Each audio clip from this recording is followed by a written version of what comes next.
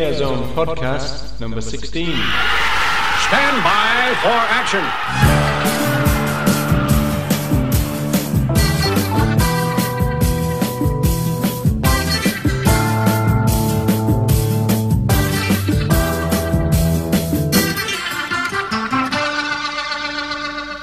Hi, this is Carolyn Bailey, and it's my pleasure to welcome you to AR Zone podcast number 16. I'm joined today by AR Zone admins Barbara DeGrand. Hi, Barbara. Hello, Carolyn. Ronnie Lee. Hi, Ronnie. Hi, Carolyn. And Roger Yates. Hi, Roger. Hi, Carolyn.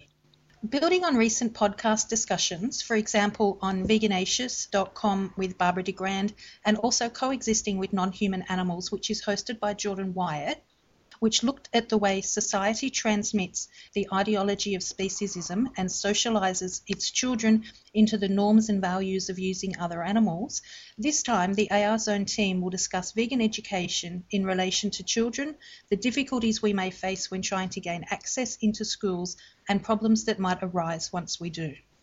And just to share with everyone, we had seen a clip sent by Jordan Wyatt of a character named Iron Brian that was being introduced in the New Zealand schools. Iron Brian is a character that's a living cartoon character, is a big, tall person dressed up in a cartoon costume coming to the schools in a highly decorated van with lots of literature and food handouts and a wild song with music and lots of bells and whistles. So we were looking at how we as animal advocates can counteract the kind of speciesism and the kind of promotional materials that the animal abusers have on their side. Didn't they actually have a barbecue as part of the vans that they went around, Barbara? Yes. Is that right? Yeah. I remember part of the little song that he sings, and the kids were just screaming with delight as they're walking around and handing things to Yeah, them. he was like a celebrity, wasn't he? Right. And he said that he brushes his teeth with a file, and after he eats his beef and lamb, he runs a 3-minute mile. So there's a lot of hype about the power and the joy of abusing animals. It was pretty horrific. And boy, were those kids buying into it, too. It's an interesting combination of machinery and humanity and superhero in that character. A kind of fantasy figure in a way, isn't it? So Yeah, but it's frightening because that's kind of what we're doing with the animals. It's like factory farming, kind of a machinery and animals, the living being and the machinery combined. And it just reminded me that the same parallel with Iron Brian, and they're showing this man who's part machine, has a computer for a brain, no feeling involved. It just reminds me of the same kind of thing. What we try to do with animals is depersonalize them into, widgets on the assembly line or the disassembly line. But one of the things that we talked about in Barbara's session was, how do we talk to children about veganism / animal rights? My experience is I've looked at what Rob Jackson said, and I've looked at what Paul Vogel said, is that talking to little kids about veganism is difficult because there's a kind of limit to what you feel justified telling children. Even though they are consumers of abuse and suffering and everything, actually telling them that can be quite a shocking thing. How do we extend vegan outreach to children, and by implication the idea that one of the best things for anyone who wants to promote veganism to do would be to engage children when they're young, which is what Paul Vogel did say. But what he was getting at, of course, is the fact that you've got minds that are still kind of flexible and able to take on new ideas, and at the same time the people that might take on board our message are the ones that we might feel dubious about talking to.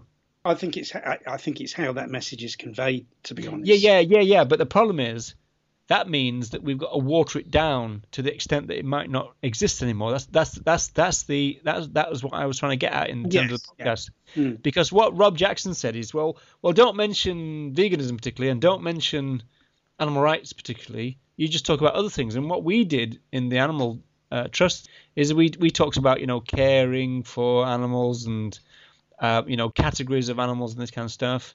And so you tend to kind of start kind of whitewashing what you want to say. when we spoke to Animal Aid about this, and of course in Britain, they're the kind of leaders in terms of school talks, but they were saying that they have great difficulty getting in the first place, and when they do, they can't say much, or at least they don't feel as though they should say much, because they're frightened of the kids going back to home, as it were. I mean, this is a weird situation, right? They're kind of frightened of kids going back home saying, right, I'm a vegetarian now. And they kind of want to kind of avoid that because of the kind of family kind of problems and the feedback they would get from the school and everything, and the knock-on effect about future, kind of entry and access into schools. You see, so there's a conundrum, isn't there, in this? What can you say to people who should know the truth, and yet we don't tell them the truth on purpose for lots of different, sociological reasons, like protecting them from knowledge, for example? Well, how do you even get into the schools and tell the truth without getting kicked out when the macro culture, just like the Iron Brian thing, when Jordan was talking about wanting to get into the schools and counteract that, said he wanted to talk to the parents first because he lives in a rural area that's highly dependent on animal abuse. So he kind of feared. He's had threats made against him and his chickens. Yeah, because I kind of questioned that, didn't I? But I mean, I obviously I realized what you were saying because of the small kind of scale of the community, I suppose. But I mean, he was kind of frightened, wasn't he? Because he was frightened in a different way, in the same way. But in the same way, Animal Aid were frightened. They were saying that what we don't want to happen is for to be all kind of family strife after one of our talks. But in some senses, Ronnie, you know Mimi Spence, right? I mean, when she was 4, she learnt all about animal use and everything, and she effectively, as a 4-year-old, converted her entire family into vegetarianism, and then they went vegan. One of my wife's nephews, he's really into animals and caring for animals, and he comes around to see us quite a lot, and he's 10 years old, and he comes around here and he sees all the animals, and he knows that we're vegan. And we've never ever said to him, you should be vegan. Never said that to him. We've explained why we are. I took him home the other day, and the first thing he said when he walked through the door to his mum was, Mum, I want to be vegetarian. I'm sure she thought, oh, bloody hell, they've been indoctrinated into their way of thinking. But we hadn't. It was just a conclusion that he'd come to himself just because he'd been surrounded by those things. We do want to talk to children. Yes. And at the same time, we've got this dilemma about, well, what the hell do we say, right? And what do we say? And for what reason would we maybe not say certain things? Who are we protecting? The family, parents, or are we protecting animals, in the end? I mean, we were asked to give a talk to 4- and 5-year-olds, and we think, what can we say to them, Can't you just get them aware of animals as separate beings and increase respect for animals and let them expand what animal beings are to not just dogs and cats? Yeah, of course. That's right. That's exactly what you do. And so you think, well, that's what we'll do. I mean, that would be the first stage. The first stage would be to get them to be aware of other animals that have feelings, that they have families. Because would the kids really see an unnatural setting for animals? They're almost all captured and enslaved when they see them. So they don't know, they don't see anything else. They don't know anything else. They don't think about it. Well, at the same time, they are pretty, most of them have watched all these kind of wildlife documentaries, so-called, don't they? So maybe it's just the fact that they, culturally trained to kind of separate out, domesticate from free living beings. Children of that age are very, very keen to please the adults around them as well. Yeah. Because children go home to their home environment, they're very much at the mercy of what their parents are doing. Even if a child wants to go vegan, they're probably not going to be allowed to until they get to an age where they can kind of assert their own feelings. Perhaps when they're a young teenager, say, right, I'm just not going to eat meat and that's it. And there's nothing that the parents can do. I remember my own case that I was, because I was brought up as a Catholic and went to a Catholic school and had to go to church with my parents. I hated doing all that from really quite an early age, but it was only when I got to about 13 or 14 that I was old enough then to say, right, I'm not going to go to church anymore and there's nothing you can do about it. And they couldn't do anything about it and I didn't go. And I think it's probably a bit more difficult with veganism because it will be, the the mother or maybe even the father as well doing the cooking and providing the food. It's just a question, really, I think, of sowing the seed with younger children. So that's there, and so when the time comes when they can assert what they want to do, that they'll do that. The trouble is sometimes they want to, and they're powerless to make changes. Yeah. We're dealing with a complex social situation here. It reminded me of an appendix from my PhD. In 1999, I kind of put out a call on the internet asking people to recount some, encounters, interaction with people about non-human animals, about how they react to so-called food animals and everything. And I got this back. Listen to this. This is from the 3rd of August, 1999. And it said, "Dear Roger, further to yesterday's email, you might like to read the following, which is very indicative of mainstream attitude to food animals, in inverted commas, i.e. they are not animals. A few months back, I was with colleagues from London Animal Action. We had set up a stall in Angel Islington, consult the Monopoly board for that, complete with posters and leaflets. Whenever people stopped to sign our petition, we invited them to help themselves to as many leaflets as they wanted.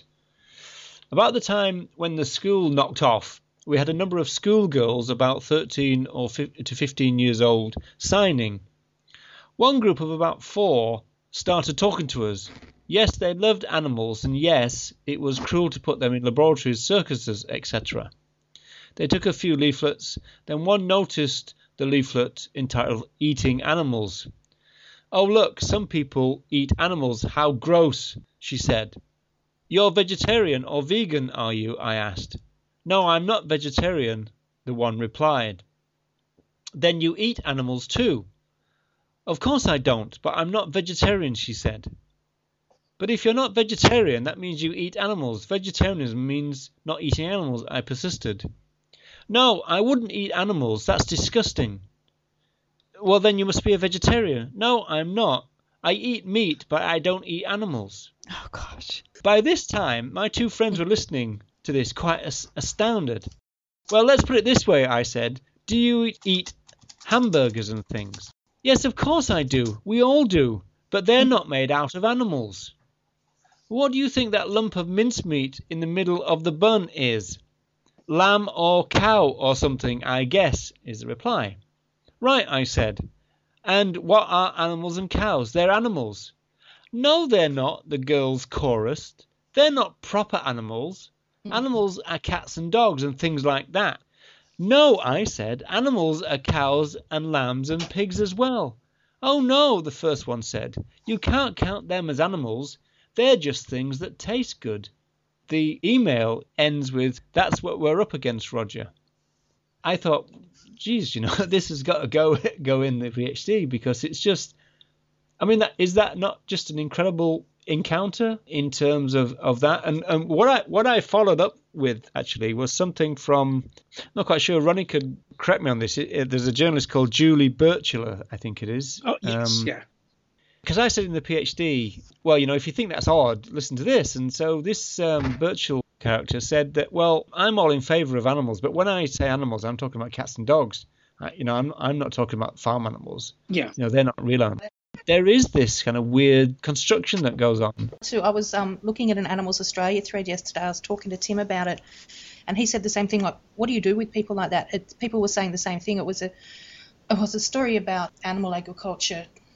I think I can't even remember what it was about now, but people were commenting and saying things like that they own their own cow, and the cow that they own willingly gives them milk. There's no cruelty involved, and when the time comes that Daisy has to be put to sleep, then we'll send Daisy to the slaughterhouse and buy ourselves a new cow. And it's like, but we don't like cruelty, and I eat meat, but it's not cruel. Like, the meat I eat's okay. It's like they've just got blinders on and no comprehension of how silly it sounds or how wrong it is. It's like, they don't count. They're not rural animals. They're just. It's almost more unsettling to me that people talk about how they love their animals, their farm animals, and they name them and then they kill them like they do with, I hate the 4-H program in the States where they raise the animals and name the animals and take care of them, and then on fair day they sell the animals, and sometimes the animals killed on the site and slaughtered. And I just think, what are we teaching children with that kind of a program? My friend that has the local farm animal sanctuary has 2 Future Farmers of America FFA pigs that were raised that way. And when it came time to sell them at the fair, the child wouldn't do it, so the parents took them to the sanctuary. But it's they're usually huge animals. They're bred to be huge, and they're expensive for her, and a lot of times the people don't leave much money for their care. So it just seems like a horrible way of teaching the child to detach from their natural care and concern for other living beings. But you will get the animal abusers trying all sorts of ways of making animal abuse acceptable, and there's kind of not a lot we can do about that. We can just try to present the alternative, can't we, and try to come up with the best ways of doing that. Most young children have experience of some animals. They're probably dogs and cats and animals like that. They have feelings for and that they probably love very much. I think it's a question of trying to get them to see that other creatures are fundamentally just the same as those creatures that they love. A pig or a cow or a chicken is just as lovely a creature as a dog or a cat, and needs to be treated with just as much respect.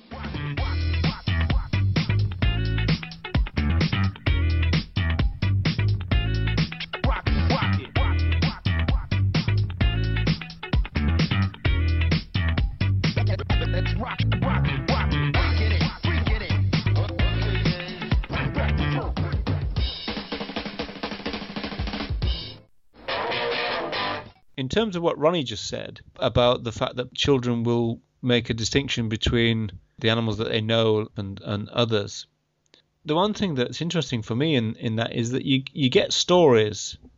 There's a book from 1994 called Stories from Mud Puddle Farm.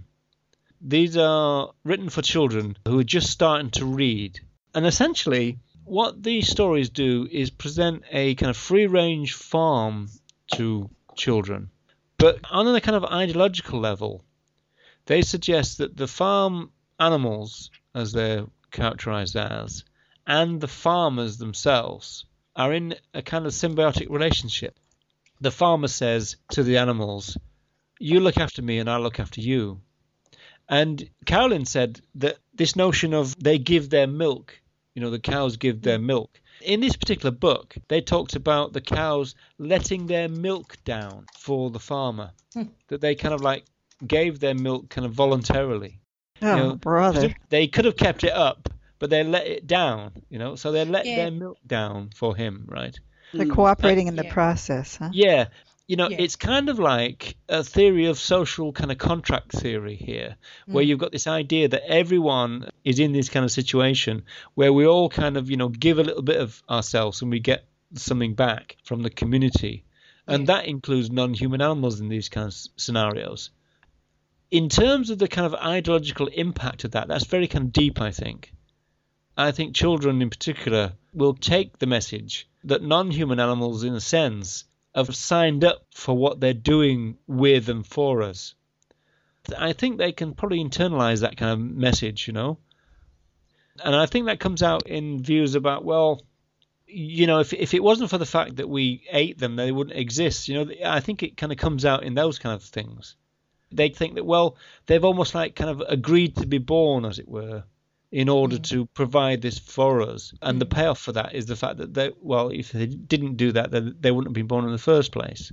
It's easier to present a counter-argument to that with older children, because you'd make the comparison of, would it be right to produce children and let those children live to, say, age 8, give them a lovely life and then slaughter them? Well, of course not. And then get to the children to make the comparison between that and animals. I think with older children, it'd be possible to counter that. But with very young children that might not be able to quite understand that argument, I'm not really sure you could do that. I think all the time, as I said before, you're going to get animal abusers trying all sorts of ways to make the abuse of animals appear acceptable.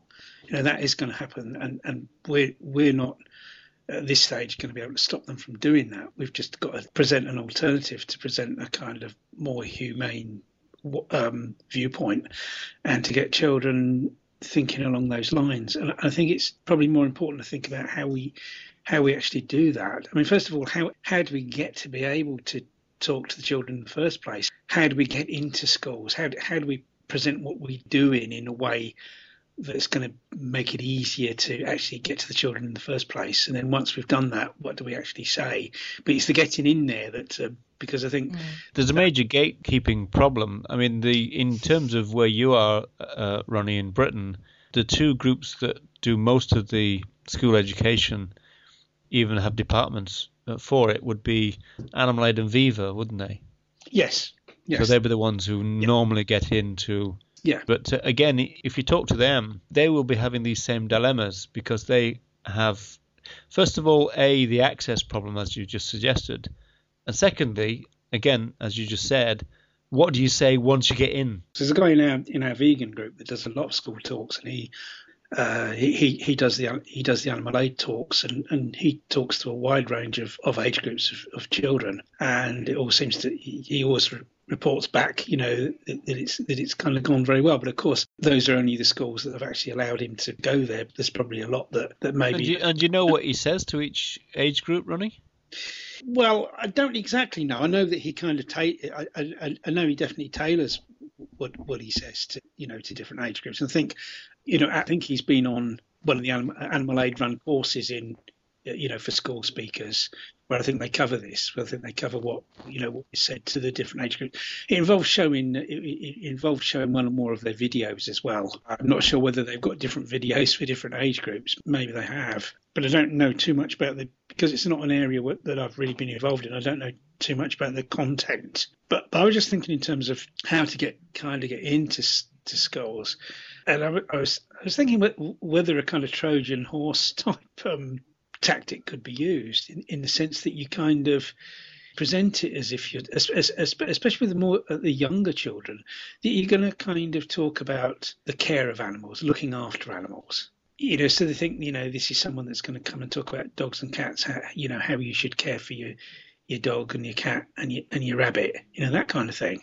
Which they would think, well, this is a good thing. This person's coming along to talk about that, and that's something that would be good for the children to know. And indeed, it would be good for the children to know. We all want them to know how to care properly for animals, and not to keep a rabbit shut in a hutch for all his or her life. But then once you're in and you start talking, you could kind of then put other ideas into the children's heads, like gently and gradually put other ideas, start talking about other animals. Say, well, what other animals do you know apart from, dogs and cats and rabbits?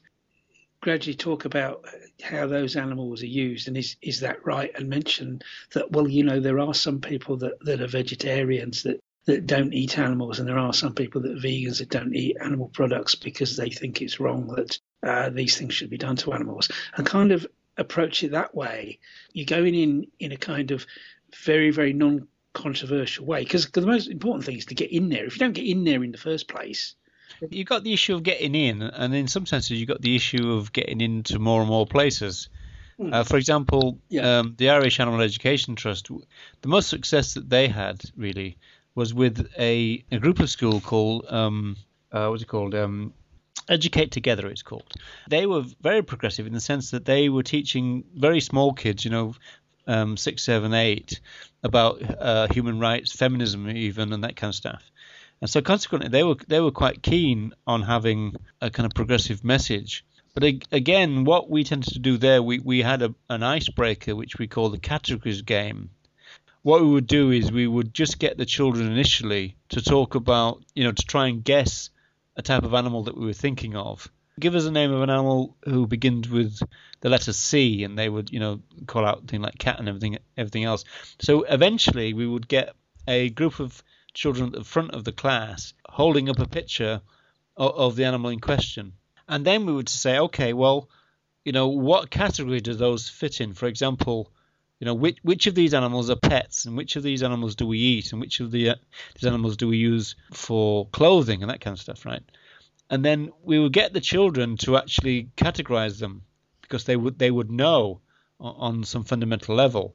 But then we would start saying, well, yeah, but can't we put the the cat into the food category, or can't we put the dog into the food category? And they would go, no, and then we would say, well, in some places people do eat cats and dogs.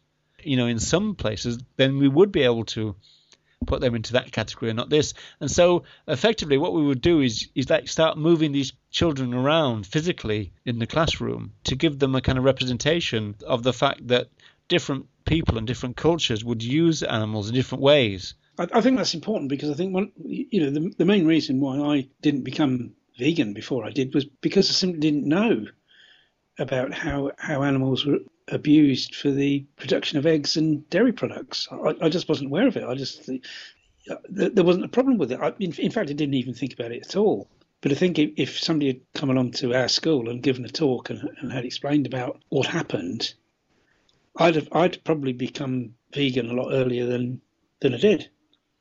Okay, at that stage in their life, you're not going to actually be able to change the dietary habits of those children, or the diet, what those children eat, because it's so much controlled by their parents. But at least it's putting something into their head that's there when they get to an age where they can make their own decisions about what they're going to do.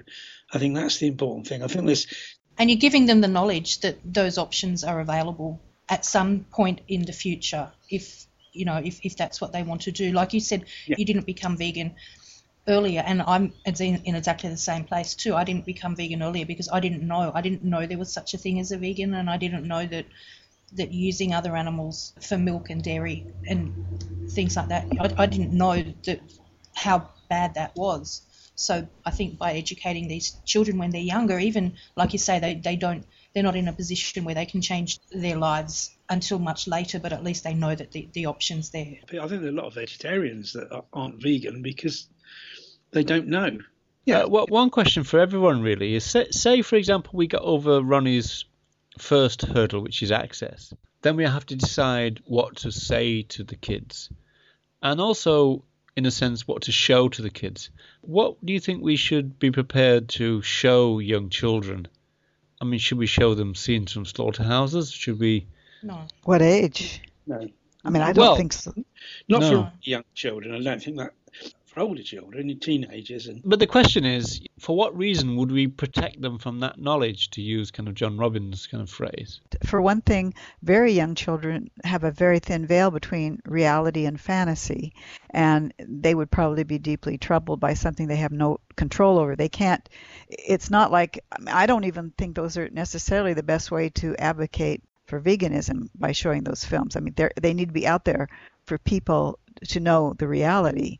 But for children, I mean, I think the shift that needs to happen is in their attitude towards other animals. And it isn't about how horrifically they're used, it's that they're used at all. I agree. Yeah, and I think the other thing is that if you're trying to get into as many schools and other places where children are as possible, if you start doing that, then you'll very quickly get barred from going to places. Yeah, well, that is the worry. But going back to what you said, Barbara, if you remember, when I was on your latest podcast, we talked about the kind of colouring books that were given out to school children. Yes. And I was talking about it's the kind of cartoon scenario where they showed the life of a non-human animal who became meat in the end, and the bit that was missing was the slaughter bit. Mm-hmm. So don't you think that there's a case for showing that bit that the other side would deliberately miss out? I don't think you'd be allowed to in this culture. You'd never be. I mean, there's so many people that are invested in our societies are mostly built on the use of animals.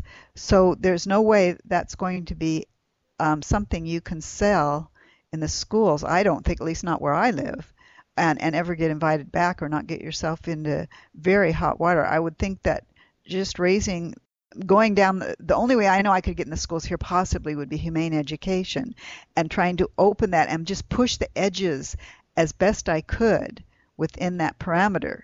Yeah, but just to clarify though, Barb, I mean, are you saying you could talk to them about it but not show them it? Do you think? Is that what you're saying? Well, it depends on the age of the kids you're talking to. Yeah, of course. I mean, obviously we've got that issue all the time, because we've got the thing about, obviously, 4, 5, 6, 7-year-olds on one level, and when you get up to kind of 10s and 11s, and then when you get into what Ronnie was saying, like teenagers, then we're in a different kind of ball game. Right. Yeah. They're going But even with small children, are we saying that we should connive with the idea of protecting them from the harm that they themselves are causing? That book that Ruby Roth wrote, she's an art teacher, I believe, and she was getting a lot of questions from the kids when she was teaching about why, because she ate differently than why she doesn't eat animals. So she wrote the book, That's Why We Don't Eat Animals. And it's got a little bit of fantasy in the way the animals are drawn. They're drawn not realistically, but they're not drawn like cartoon characters either, somewhere in between. It doesn't go into slaughter, but you certainly get the use, because she talks a lot about factory farms. The animals can't spread their wings, or they don't live in families, and pigs in the natural world live in families, and they're very sociable. So she goes through one animal after another and talks about their characteristics and she personalizes them and shows you how they would like to live, and then shows you what is missing and what happens when we raise them for food. And it's kind of dark. Some people think it's too dark. Some people think it's not dark enough. But it is a fine line, depending on the age of the child that book is for. For me, it was a very helpful way in. My grandson has the book, and he would ask me to read it to him. I never read it to him as indoctrination, but it captured his imagination and opened up a lot of room for further dialogue. The fine line point that you made is quite interesting for me, because one of the talks that I did in Ireland, we ended our kind of slideshow, PowerPoint, if you like, showing a kind of before and after. And so we showed a picture of a live stag, for example, and then a stag after she was hunted and this kind of stuff, so a dead stag. And then we also had, as the final kind of thing to that, we had a picture of a field of cows and then a picture of a hamburger.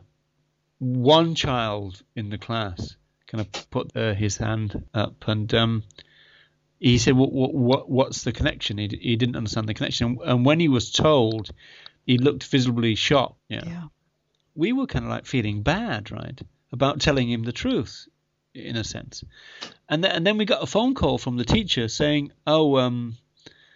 Jimmy's okay, kind of thing. In fact, he had a ham sandwich for dinner, kind of thing. And so we were left in a kind of we weren't quite sure what to make of it all, because like at first we were feeling sorry for the guy, and then we were thinking, wow, he's been convinced by his teachers to kind of tuck into the dead pig kind of thing. And the interesting thing from the teacher's point of view is they were ringing us to reassure us that don't worry, the guy is eating meat again. The reality has been pushed back again. The disconnection is still in force. That's right. And so, doesn't that just kind of highlight how kind of, it's like a minefield, this, isn't it? I think it's very, very touchy, and even more so in an area like when we were talking to Jordan Wyatt, who lives in New Zealand. He has a sensitivity because so many of the families around him are in the field of animal agriculture. And so to speak to children there, to try to, give a message of concern for animals and animals as persons and as feeling living beings and as fellow earthlings is almost dangerous, because there can be such a visceral reaction to keeping the status quo. They don't want the truth told. No, I was just going to say, I don't think you can kind of get away from saying to the children in one way or another that those animals are killed.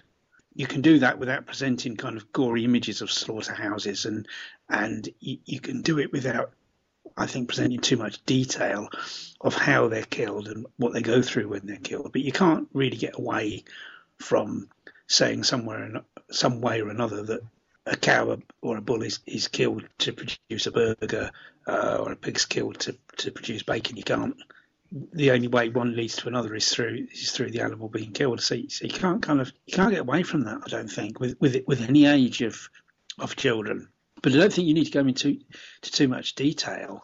As most children care about animals like dogs and cats. I mean, if they don't even care about dogs and cats when they're 5, 6 years old, then there's little hope for them caring about anything else, I don't think. But I think most young children do have affection for animals like that. And I think it's getting them to see that other creatures are really just the same as the dogs and cats that they feel affection for. I agree with Ronnie. I think if you give them as much information as you can, and you do push as hard as you can to a certain degree, but by showing them even photos of slaughterhouse images and things like that, I think it's irresponsible, to be honest. I think you're risking traumatizing them and leaving their parents or their teachers to deal with that, and they're not equipped to deal with that. But it's tactics, really, isn't it? It's a tactical. Yeah.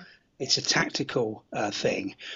How can we get into the maximum number of places to be able to present our message, and how can we present our message in a way that's not going to get us barred from other places? Because if children do get too upset by things, that's what it's going to result in. And although it's absolutely true that, of course, the animals are going to suffer far more than the children are ever going to suffer by getting the information. We have to think of the bigger picture. We've got to do it in a way that's kind of it enables us to do it in as widespread a way as possible. Sociologically, we're talking about socialization here, and we're talking about the entire kind of weight of the socialization is against the animals here. Yes, and we are the only kind of voice. Yes. And so once you do get in there, it's kind of like this is our chance, right, to, as you say, plant those seeds. That's right. And so if you mess it up and don't do it right, and you don't plant the seeds very well, then you're in a sense causing harm. And so it is quite a burden, really. It's quite a responsibility, because once you do kind of wingle your way into a school setting. The problem is, though, that those in control of what the children hear have already been socialized into speciesism. So that's where we're limited. Even though we may have the truth, even adults try to hide the truth from themselves. Most adults do not want to think about the reality of what's going on with animals, how they're killed, or how they get to their plate. They do not want to hear. They've had a lifetime of denying the reality.